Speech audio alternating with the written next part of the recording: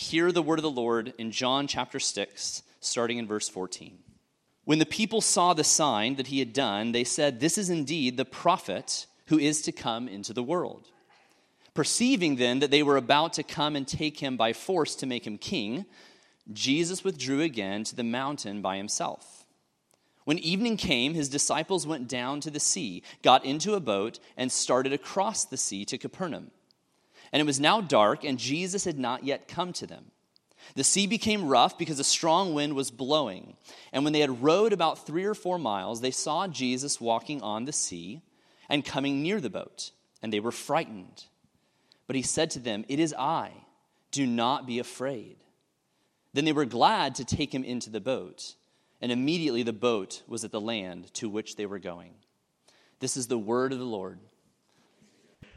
Well, again, good morning and welcome. If I haven't met you yet, I'm Nathan. I'm one of the pastors here, and I've been spending a lot of time in between sort of Shawnee and a little bit over here in Olathe. I've been in a season of transition, but we have a new campus pastor at our Shawnee campus, so just a quick update there. Very excited to welcome Paul and Ashley. You mentioned him a while back. That's him and his boys and his wife.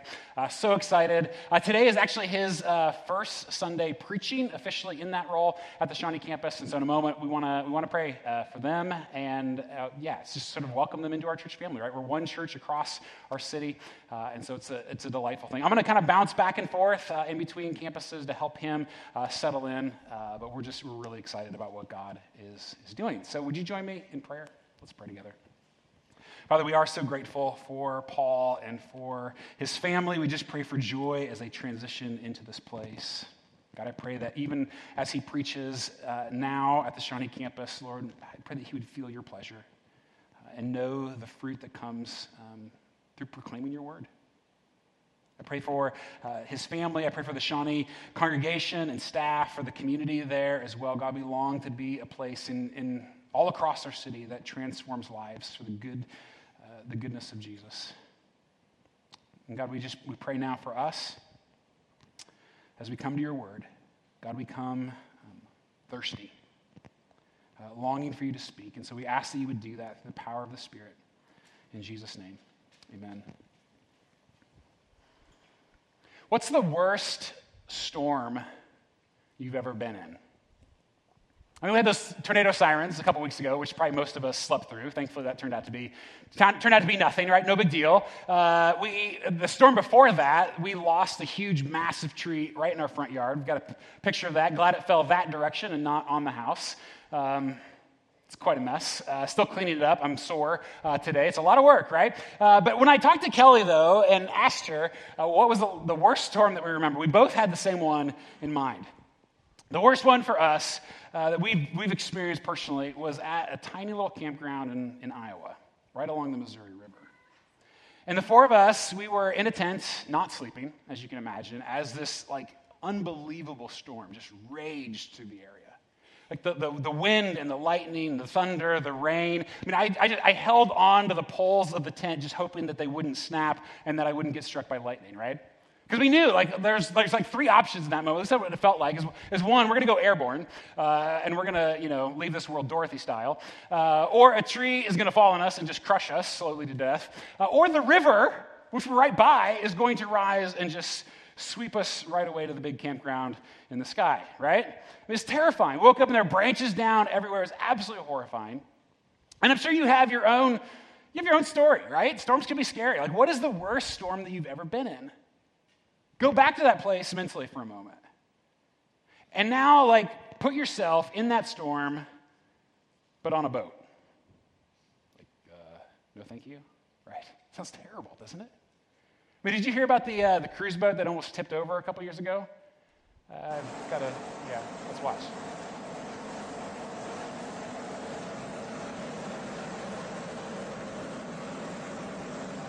Wait for it.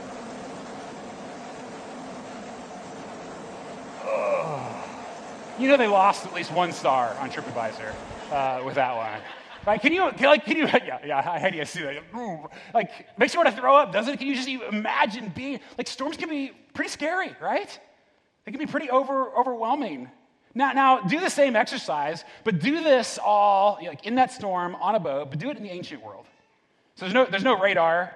no GPS, no stabilizers, no helicopter ready there to save you if you fall overboard. Like, just imagine what that experience was like. Just simple boats, big seas, and nasty storms. It's no wonder that back then, in the ancient world, the sea was regularly used even as a metaphor for all that's chaotic and broken in our world. It comes out often, and even throughout the scriptures, the sea is this place of unpredictable, overwhelming chaos and darkness. It was considered the ultimate unknown. And the sea at night, in the dark, during a storm, without Jesus, the chaos would have been overwhelming. Now, of course, this isn't the ancient world. We don't live there, and we have those nice things. And so we're maybe not quite as overwhelmed by storms and by seas, although watching that boat makes me wonder, right? They're still a little scary, right? But we feel a little bit safer, right? We're not as worried about it. But chaos? Like, again, the sea as a picture of chaos. Chaos. Anybody else feeling it right now? And just look around. Look around the world. Look at the news. Look inside. Look at what's going on in our families, our homes, our community. It's overwhelming, isn't it? There's chaos everywhere. And the chaos fatigue that comes with it. This chronic, I think many of us have this chronic, at least low-grade anxiety right now. Or fear, worry, even anger that can sometimes come out of that. We feel all of these things.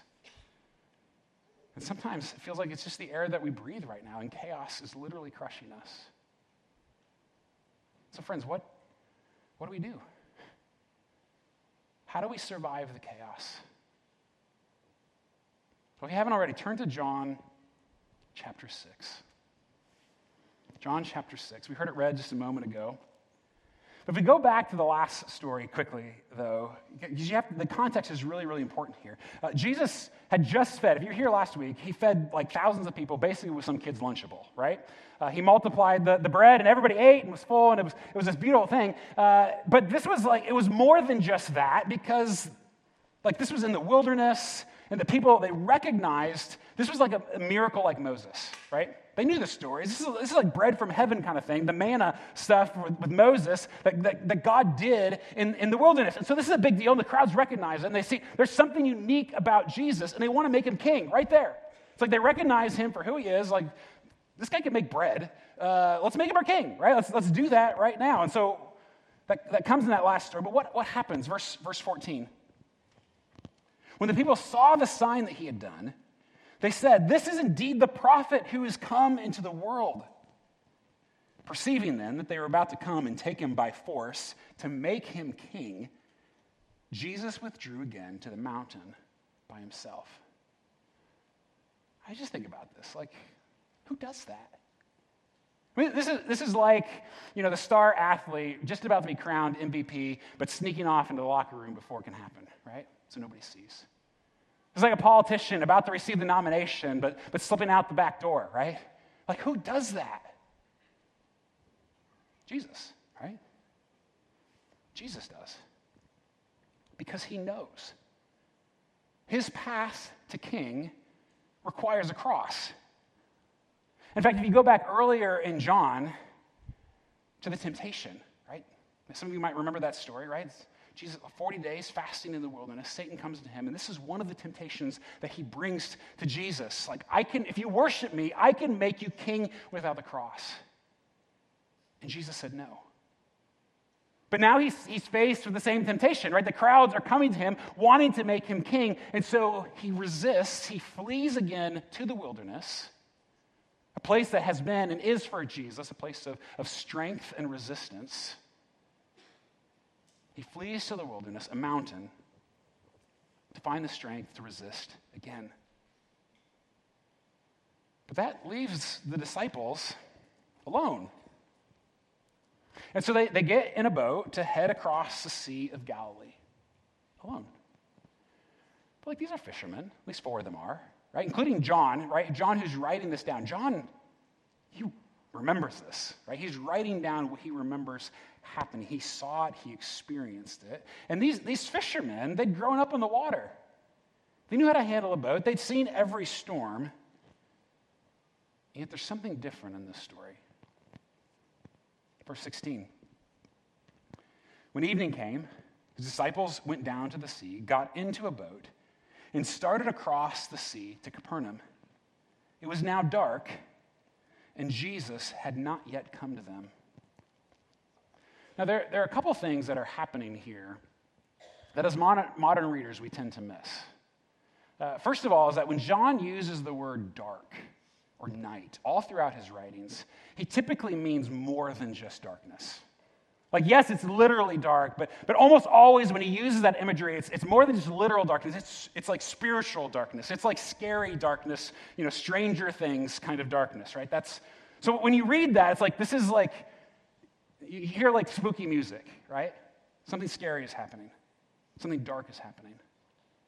And again, as I mentioned at the start, like the sea was considered a place of chaos, of unpredictability, right? It was dangerous. And this you can see this all throughout the scriptures, even in the second verse of the Bible. So you go all the way back to Genesis chapter 1, when the words are used to describe this event as God creates the world. Listen to the second verse. It says, the earth was without form and void, and darkness was over the face of the deep. And the Spirit of God was hovering over the face of the water. So in the ancient world, this is why this is important. In the ancient world, this is how you describe the unordered chaos, the abyss, right? Darkness and watery depths, right? A world without God's ordering, life-giving presence. And this is why, actually, when you get to Revelation, at the end of the story, also written by John, this picture of the new creation, there's no sea. And it's not because God hates the beach, right? It's puzzling when you read that, but if you understand what John is saying is that there's no chaos. The chaos is gone, that we are moving towards a world without chaos, right? Are you following that? So when John is using those images of darkness and sea, they're literal. It's happening here in this story, but it's more than that. It's bigger than that. But right now, we're on this boat in the dark and chaotic waters. It's ominous already. And John tells us they'd already rowed about 3 or 4 miles. I love that he has that detail in there, which, depending on how they're crossing, would have been at the widest point, that'd be right smack in the middle of the sea. They've been at it for a long time. And a storm rolls in. In verse 18, it says, the sea became rough because a strong wind was blowing. And my mind goes back to that cruise ship. And I want to get off the boat. But if they are right there in the middle, either way, they've got a long ways to go, right? They're in the middle of the water. And if that's not terrifying enough, off in the distance, they see someone or something coming towards them, walking on the water. And Matthew and Mark says that they thought it was a ghost, right? Or maybe some sea monster, but whatever it is, it's not good, right? It's ominous. In verse 19, when they had rowed about 3 or 4 miles, they saw Jesus walking on the sea and coming near the boat, and they were frightened. I love thinking about this from Jesus' perspective, because it means that he had to walk 3 or 4 miles in the water to get there. It's we don't really think of it. That's a long walk, right? Especially on the water. I don't know what the average pace on water is. Especially, I guess it was hilly because of the storms. I mean, it's long, right? So Jesus has been at it for a while. He's catching up with them. And they don't recognize him. In their terror, they don't realize that it's Jesus. Why not? I mean, probably for obvious reasons to some extent. Who would expect somebody to come out on the water, right? Plus, it's dark and stormy and all of that. But I love what scholar Herman Rittervoss, how he answers that question. He says, why don't they recognize him? Because they had never learned to know Jesus in that way. And thus, in that place, in horrendous situation, had not expected him at all. They didn't recognize him because they weren't expecting him. Again, I don't blame them at all, right? I mean, who would expect Jesus to walk on water? They hadn't yet learned to know him in that way. But that really struck me, church, as I thought about that this week, because we have learned to know Jesus in that way. Right? We have these stories. We've read them. Some of us have heard them 1,000 times, right? We've learned to expect this of Jesus. We know what he's capable of. And yet, here we are in the chaos of our world. The storm's raging all around us and within us. But do we expect him? Do we expect Jesus to walk right up in the middle of it all? That's the question, really, that's been haunting me this week. Where should I be expecting Jesus right now? Where should you be expecting Jesus right now? And I want you to actually answer that question mentally. Think about that for a moment. Where is the place in your life of most chaos, of most sort of unknown unpredictability, or just causes you to fret, keeps you awake at night? The place of greatest darkness and fear. And just ask yourself, am I expecting Jesus to show up there? To join you there? Because the storm is not the danger, actually, in this story. I know it feels like a danger, right? And whatever the chaos is in your life and mine, it often feels like the danger, but the danger in this story is not the storm. In fact, Cyril of Alexandria, one of the early church fathers way back in the 5th century, he put it something like this. He said, the danger is not the storm. The real danger is that Jesus is not yet with them. I mean, John says that, right? It's like he's not yet with them. They're alone. Storms happen. Chaos is real. Our world is full of it. Our hearts are even fuller of it. And Jesus allows this storm, just as he allows the ones in your life and mine. The tragedy here is not the storm. The tragedy is being alone in the storm. And so when I ask that question, where should you be expecting Jesus? Don't translate that where should you be expecting Jesus to fix your problems? Where should I expect him to make my life a little more comfortable, or go back to the way things are, to give you ease, or whatever it is that we often long to. That's not the question. The question I'm asking is, where do you expect him to join you in the midst of the storm? Because that's what he does right here. So go back to the story. The storm is raging. The sea feels out of control. The darkness is overwhelming. And then they see someone walking towards them. And they were frightened. But Jesus said to them, "It is I. Do not be afraid." Then they were glad to take him into the boat. And immediately the boat was at the land to which they were going. But it's so interesting to me that John says nothing here about Jesus calming the storm. Isn't that interesting? In Matthew and Mark, they both highlight that the water's calm. John doesn't say that, right? He was in the boat. Certainly he remembers what happened. But apparently that's not the most important thing for John. That's not what John wants us to remember. He wants us to remember that the most important thing Jesus can do in the chaos is to join us. But the most important thing that he can say, that we need for him to say, is, "It's me, I'm here.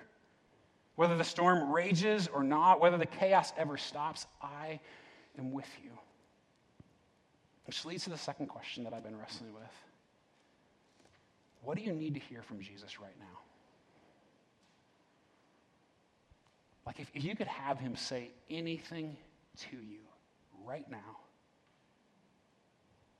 what would it be? Because I don't need to hear him say that COVID is past us and we'll never fight about masks again. I'd like to hear him say that. I don't need to hear him say that. I don't need to hear him say that all of our retirement funds, if you have one, are going to bounce back, right? And that inflation is almost over. I don't even say who's going to win the next election, but I don't have to be afraid of Russia or China or North Korea. I'd love to hear him say that. I don't need to hear him say that. I don't even need to hear him say, "Nathan, you and Kelly, you guys are going to get to grow old together. You're going to weather the storms, and it's going to work out just great. You're going to make it long into life." I'd like to hear him say that. I'd like to hear him say, "Nathan, your kids are going to turn out just fine. Stop worrying so much. They're going to turn out." I would love to hear that, people. Wouldn't you? I don't need to hear him say that Christ community is going to be fine, right? It's going to be fine long into the future, no matter what, that God's got his church, right? I want to hear those things. There are times when I feel desperate to hear those things, but I ache for those things. But what I need to hear most is, Nathan, I'm not going anywhere. I'm with you. I'm here. I see the storms. I know that you're afraid, but I will not walk out on you. I'm not going anywhere. And this means so much to me for two reasons in particular. Two reasons. I think this is important for us. Because it's not just anybody who shows up here, right? I mean, it's not like you're on a boat in the storm and your friend Ron shows up, right? It's like, hey, don't be afraid. It's like, no, actually, I'm more afraid that you're here. Like that's not it, right? This is different than that. Because there's two things that make this different. One is theological and one is relational. Both are important. Theologically, and scholars point this out, when Jesus says, "It is I," it's the same language for "I am." And John does this about 7 or 8 times, records these 7 or 8 times, these "I am" statements in the Gospel of John, that Jesus says, "I am." Why is that important? Well, I am, that's the Old Testament name for God. That's Yahweh. So when God shows up to Moses in the burning bush, he's like, who should I say is like here? He's like, well, tell them I am is here. Like, that's the name God gives himself, Yahweh, I am who I am, right? That's a big deal. Now there's a debate on exactly what's going on here, but we already said in the preceding story, the crowds recognize Jesus as somebody like Moses, right? Somebody who can provide beds, somebody who, like Moses, heads off to the wilderness, right? Who spends time on a mountain. So that's what's going on in the early readers' minds. But here's where Moses and Jesus are so different. Moses parts the Red Sea. It's pretty cool. I would have loved to have seen that, right? Joshua does something similar, so do Elijah and Elisha. These are like some of the big names of the Old Testament, right? They all do that. They all part the waters. There's only one who can walk on top of them. There's only one who can take the chaos. Remember, that's the sea, right? The sea is more than just the sea. Who can take all of the chaos and put it under his feet. They may part the waters, right? But only Jesus rules over them. And so whatever it is, all of the chaos, it is under his feet. He's in charge. Only he can do that. And so what Jesus does and says here is more than just your friend Ron showing up. I am is here. God himself who rules over all of the chaos. That's the theological reason. The relational reason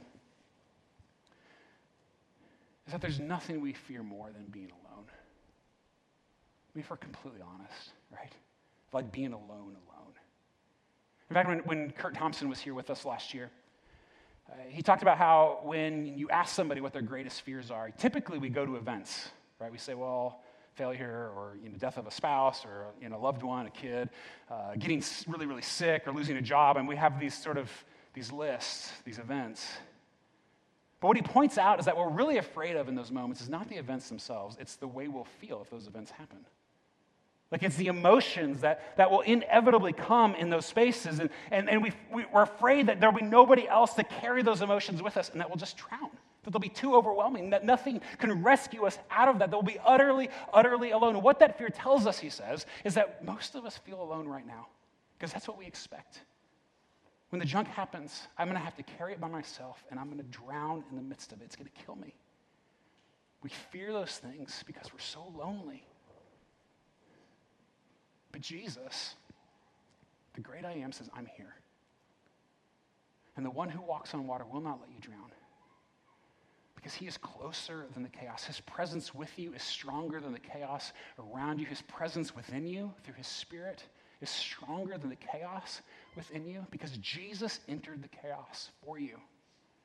But this is the gospel. This is why Jesus came, why he died, and why he lives, to rescue us so that he can be with us in the chaos and to get us through to the other side where he can be with us forever.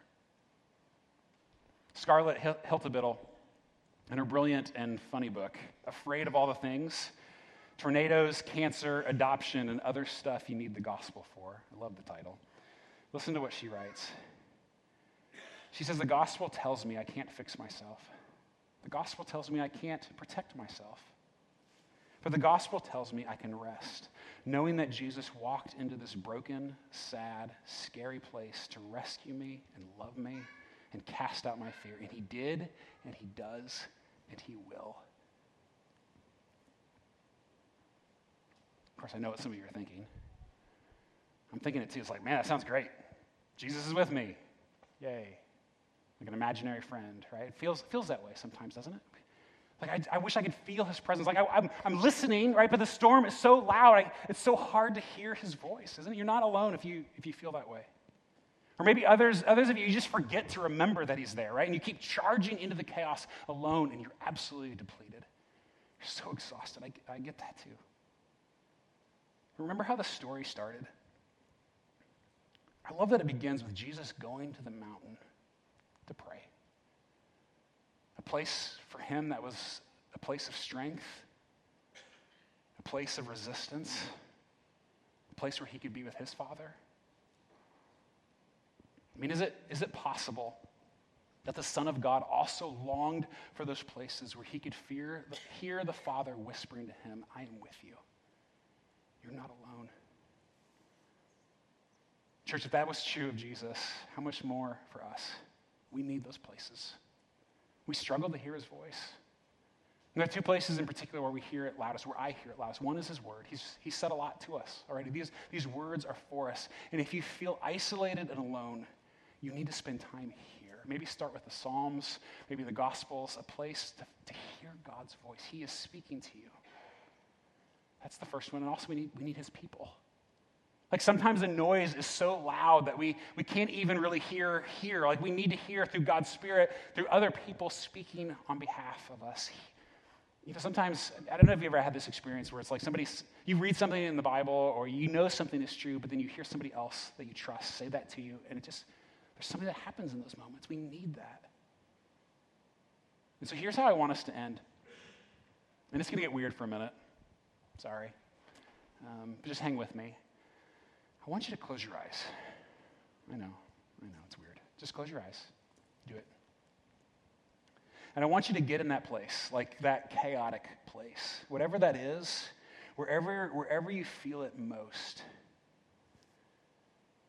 Imagine the chaos swirling around you.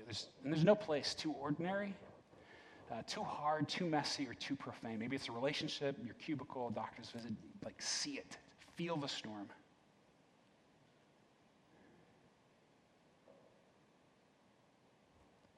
And now I want you to hear these words. As you imagine yourself in that place, Jesus saying to you, not collectively, but to you individually, looking you in the eyes, Jesus says to you, I'm here. Don't be afraid. I'm here. Don't be afraid. I'm here. Don't be afraid.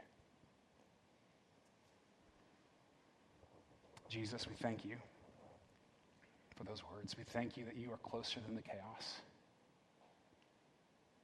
that you long to join us in every storm, and that you are stronger still, that you promise to never leave your children, that you will never walk out on us, you'll never turn your back on us, but that you are always walking towards us, even if you have to cross a stormy sea to get there.